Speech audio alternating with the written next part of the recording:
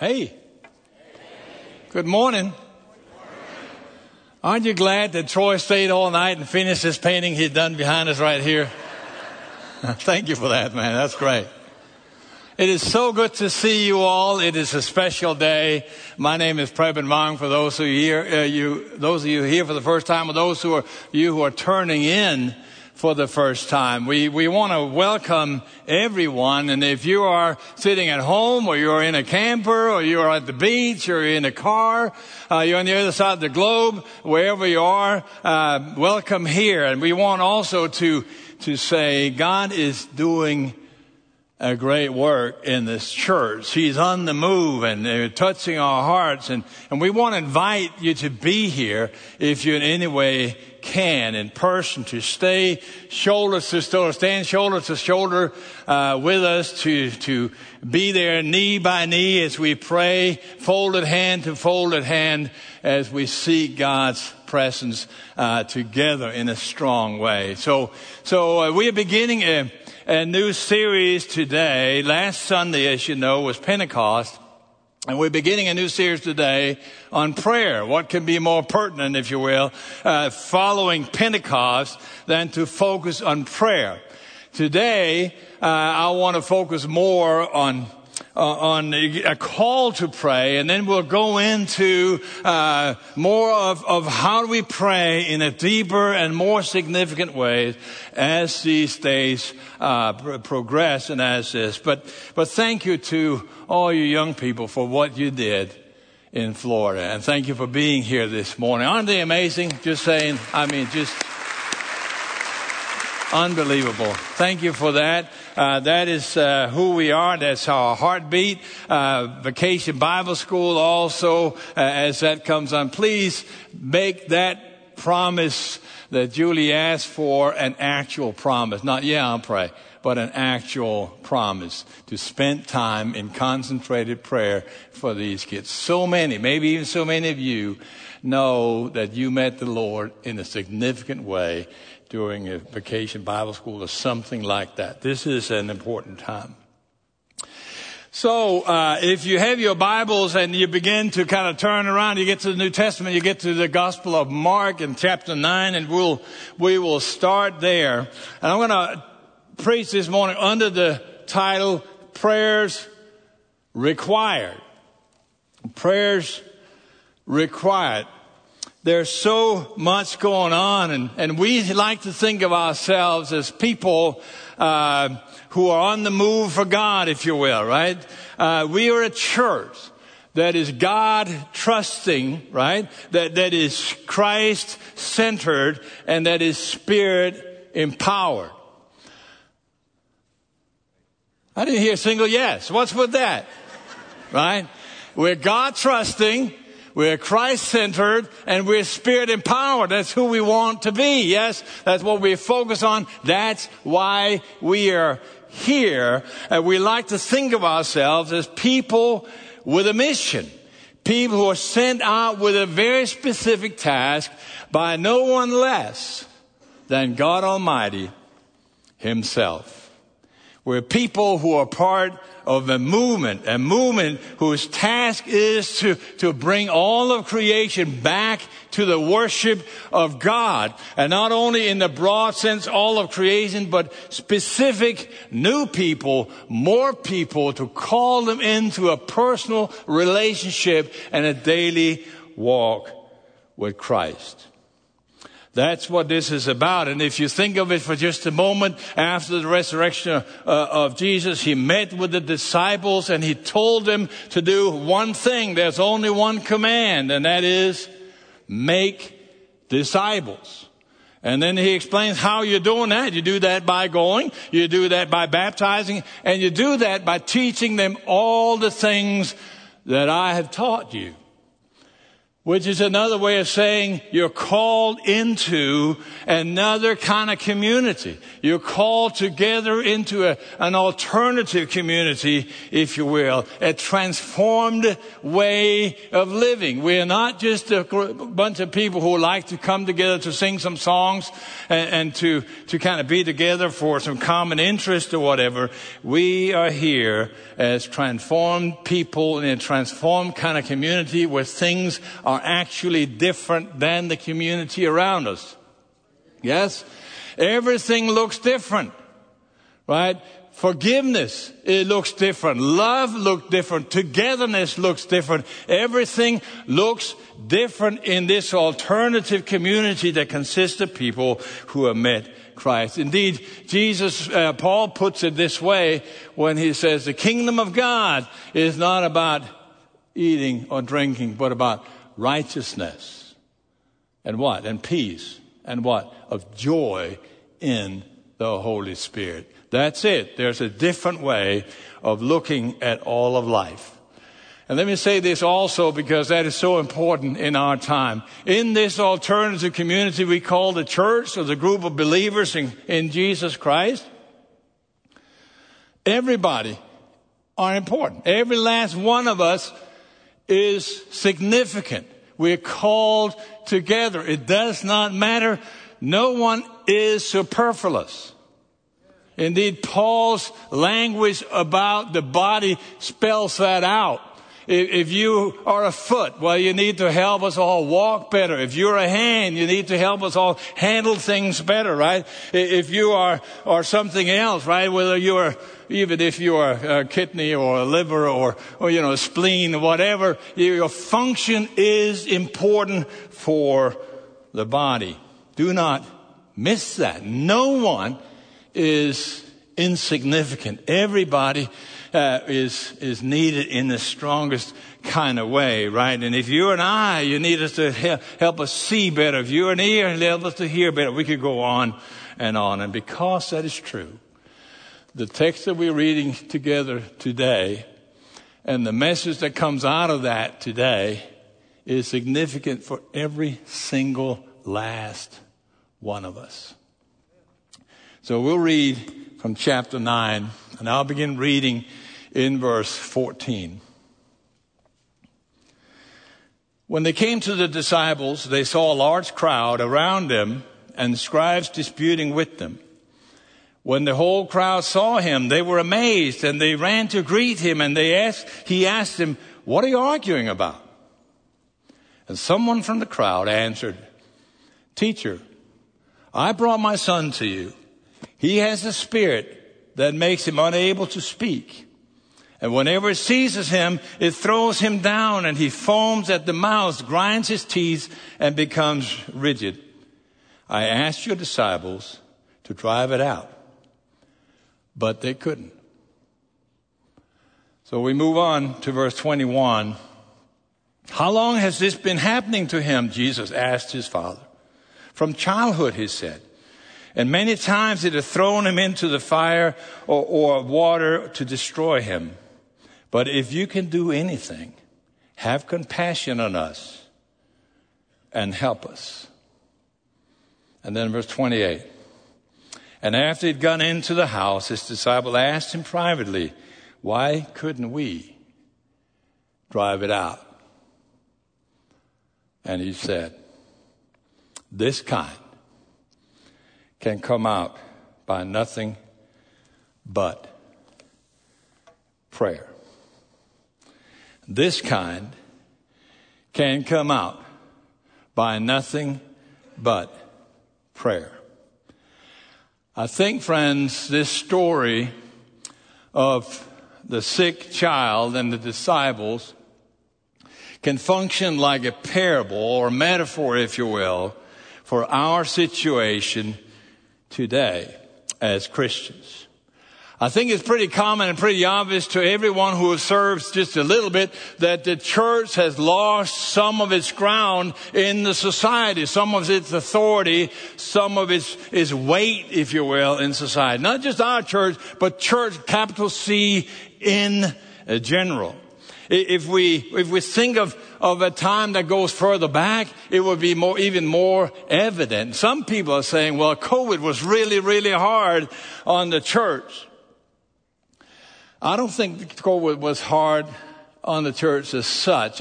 What COVID really did was it revealed an undercurrent that was reality anyway. That expedited or accelerated a situation that was coming anyway and made visible what was going on in a very stark kind of way.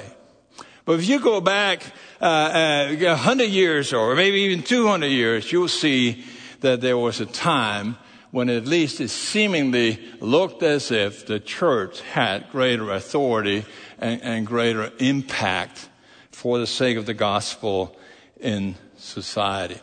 And yet, the activity level has not decreased, has it? We're still very active. We think ourselves as active people. And so when we look at this text, it is almost like the disciples just, hey, we're going to get on with it. And it's like them when they met this spirit-possessed child. We tried to do something. We got to do something. And they tried. And they found that they were not as effective as they thought they might have been. And that led them to this question that always should be our question when we find ourselves being active without seeing exactly what we anticipated God would do. Say, what is it, Lord? How come we could not drive it out? What's going on? And if we look at this text and ask that question from this text, we notice that Jesus has an answer also for us today. Did you notice verse 29? His response to the disciples' frustration. He said, well, this kind can only come out by prayer. This kind. What he's saying, he's talking about dealing with different situations in different ways because things are different than they used to be. Prayers are required, is what he's saying. Not they're helpful, not that they're needed, not that they'll be useful, not that they're good, not that it's always helpful to pray, but prayers are required. This is the very obvious thing that is going on here, and so that you don't think that I'm just making kind of mountains out of molehills, let me remind you that already earlier the disciples have been sent out 2 by 2 to what? To preach the gospel, to heal the sick, right? And to drive out spirits. And so they're coming back to Jesus. Luke 10, you can look it up, and they're all excited about what's going on, and they almost exclaim, said, hey, even the spirits obeyed us in your name. And they get a little bit proud of what they accomplished, all the great things that they had done, and then Jesus had to correct them a little bit, and he says, hey, don't rejoice that the spirits were obedient to your call in my name. Rejoice that your names are written in heaven. What is he saying? He's saying don't lose focus. Prayers are required. It's not just about what you can do, it's what I can do through you, right? Bathe everything in prayer, not superficially, not just saying a word, God, I know you'll take care of it, amen, but really listen to what is going on in this text. It's about God. So the disciples have that background, and here comes the Father with the Son. And active as they are. Now, that would not be true. I mean, let's talk about other churches. We will not be like that, yes? But actually they are. They just do what they know, right? They just kind of get involved in what they know. So this is what we do, and so we get started. And what's happening is nothing. Nothing happens. And what does the Father do? He concludes. He said, hey, apparently it doesn't make any difference in my family that we relate just to those who are followers of Jesus. I need to get a hold of Jesus himself. I wondered always, I read text like this and I wonder what is going on with the disciples here. What are they thinking now? Are they not thinking, yeah, but we did what we have learned, what we've seen God do before. It must be like that. Surely when there's someone who like him is possessed by a demon, it's all the same because it's just Satan doing his work. But Jesus' answer kind of keeps coming at us. This kind is different. This kind is not quite the same. It is exactly the same thing Paul would say when he kind of says there are hierarchies. Some things requires more power, a greater presence of God, a greater devotion, if you will. However, it's not easy to explain. But what he says here in Ephesians is, for our struggle is not against flesh and blood, but against the rulers, against the authorities, against the cosmic power of this darkness, against evil spiritual forces in the heavens. How are we supposed to understand these kinds of things? It's like there's a hierarchy. There's a hierarchy. There's something going on, and the disciples were not first looking for God and saying, I see what's going on. Let me ask God, how am I supposed to deal with this? Would you speak to me? Would you empower me to deal with this situation? They went straight to what they knew, and there's nothing wrong and bad about what they were doing, and I'll come back to that in just a moment. But what we see in this text is that there seems to be like a hierarchy. There's a new kind of situation that cannot be confronted the same way earlier situations could have been confronted. Situations are not the same. Things change and things are developing, and what we used to know is not the same anymore. There's a new level of prayer required from the church, friends, from you, from me. Please don't mishear this. I'm not speaking to you. I'm speaking with you. From Scripture, this is to me as much as it is to you and to all of us as followers of Jesus Christ. What is Jesus doing here? Look at it for just a moment. The disciples did not think the first thing they needed to do was to see God's power. The first thing they needed to do was to just confront what they knew in the way they knew it. And what does Jesus do? He teaches them to do spiritual triage, to do a diagnosis of spiritual realities. What is going on? Is it different? Do we need to ask God for a different way of thinking, a different kind of power that He can empower us with, that we get to see things and understand things in ways that we may not have done before? We are activists. I'm the first one to admit that I'm like that. There's something that needs to be fixed. I will find a way of fixing it. We like to think of ourselves as practical folks. God has put us in business of this, we'll fix it for Him. But unless there's a deep prayer, can I call us all to prayer in a new way?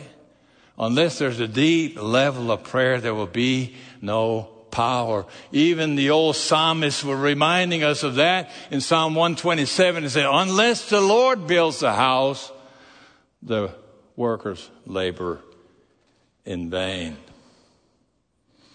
Our situation is different. We all hear the news. We all see the stuff going on. I sometimes wonder, and I pray, and so it's hard to say this because it can sound as if I'm talking to others and not to myself, but I am actually talking to all of us, myself included. Do we understand the spiritual depth of what's going on? Do we understand what Jesus is pointing to when he says, this kind cannot be driven out but by prayer? There's a new reality that is going on. When we see on the news that just about every day mass murder is happening, even on children with military-style weapons, and we hear of sexual misconduct and violence and terrible things in just about every denomination around, even among clergy and all of that, and hear about the atrocities with that. When we see and hear about wars going on that would create hunger most likely for hundreds of millions of people around the world because all the wheat storages are going to be depleted, and we even feel it here in our rich economy in no uncertain kind of way. Are we understanding this kind? This kind requires prayer.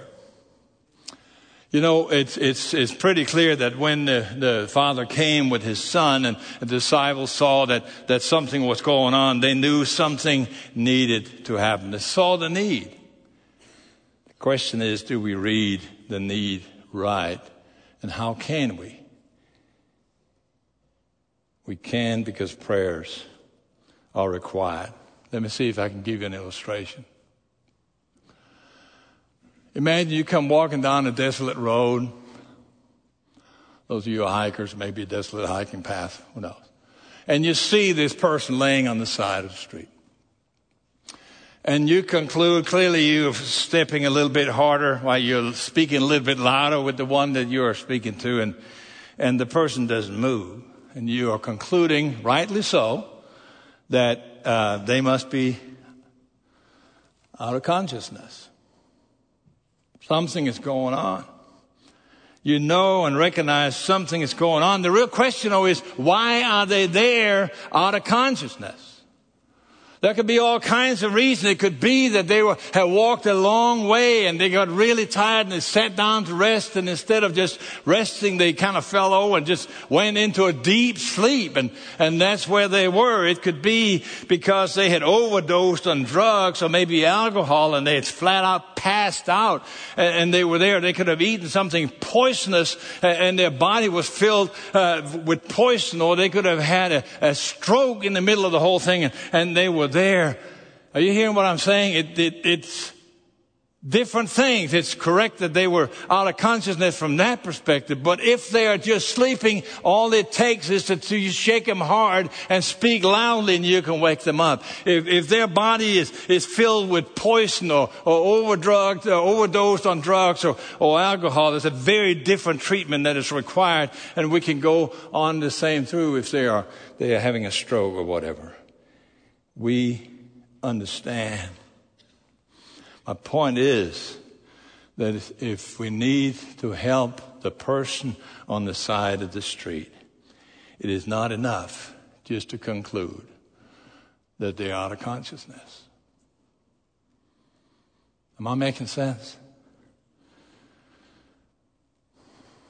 Obviously, there's a need. But what is it? If we look back in time, 50 years, maybe 100 years, certainly 200 years, there would be a very different time. And if you had asked people what they think about God or what they think about Scripture, they would have concluded, yes,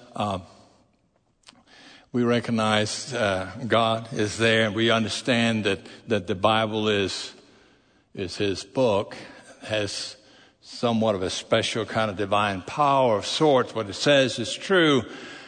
And when they were indifferent and didn't care about it, it was because of that. They were indifferent. So what do they need? They needed to be revived.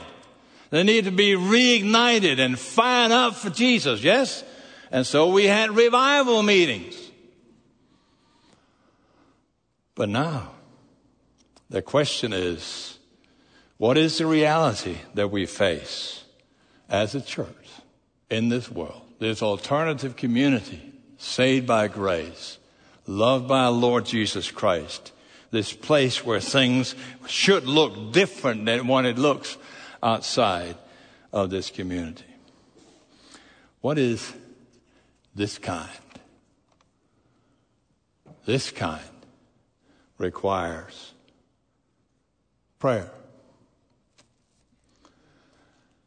You know, faith in God cannot be taken for granted. If we talk about issues of morality, there's no just reference where God thinks or the Bible says. That does not work anymore. If you talk about truth, it will be the same thing. The Bible has to be submitted to other issues of truth like science and philosophies and other things. You know what I'm talking about. Talk spirituality or religion, it's sometimes almost easier to find people who do not mind confessing their focus on other kinds of powers than Jesus Christ and other kinds of God kind of things that they are worshiping than Christ than it is to find people who gladly stands up and say, I am a follower of Jesus Christ and I will do what he says. I'll walk what he tells me to walk. And in that way. We need, again, friends, are you hearing me? We need to listen to Jesus when he teaches us to do triage or diagnosis of spiritual realities. And that comes only through deep, devoted prayer. The power that the disciples had was great power.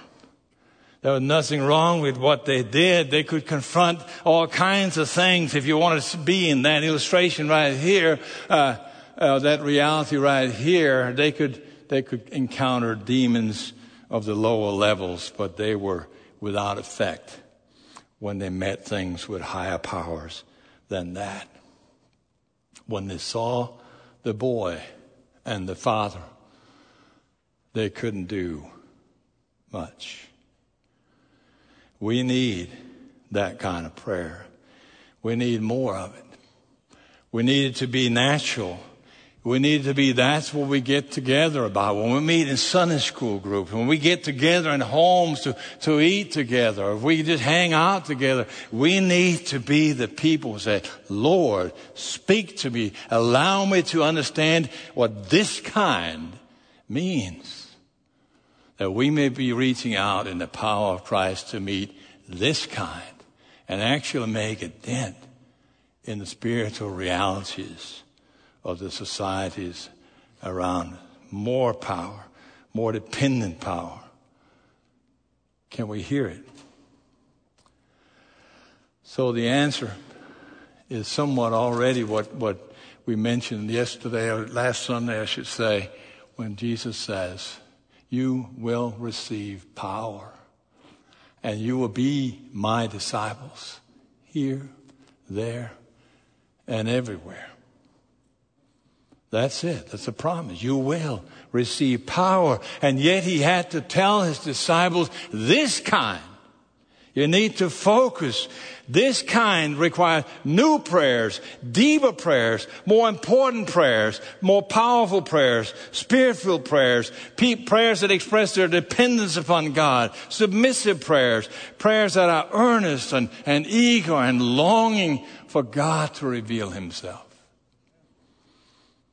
Oh, could we imagine what that would do if there are prayers that can penetrate people's souls, prayers that can break down barriers that divide sometime even Christian people, prayers that can break down pride, that can destroy self-centeredness and self-efficiency and that kind of stuff. Real prayer. May I call us to a season of prayer, friends? in this church. Not that we have been praying, not been praying for years on years. I know you have many, many, many faithful prayer warriors here. But imagine if that became in a new, fresh way our vision for what we are about in this day. The young people that will show up for vacation Bible school, the young people that are going on mission trip. Imagine if that became our vision, that we may be able to answer this kind in our day and time. That's why we want to invite everyone also who are listening other places, right? Bring your children that they may grow up in a place where they're surrounded by prayer. Bring your young people that they may know and know how to find out what is right and wrong. Bring yourselves that we can stand together and be on our knees together.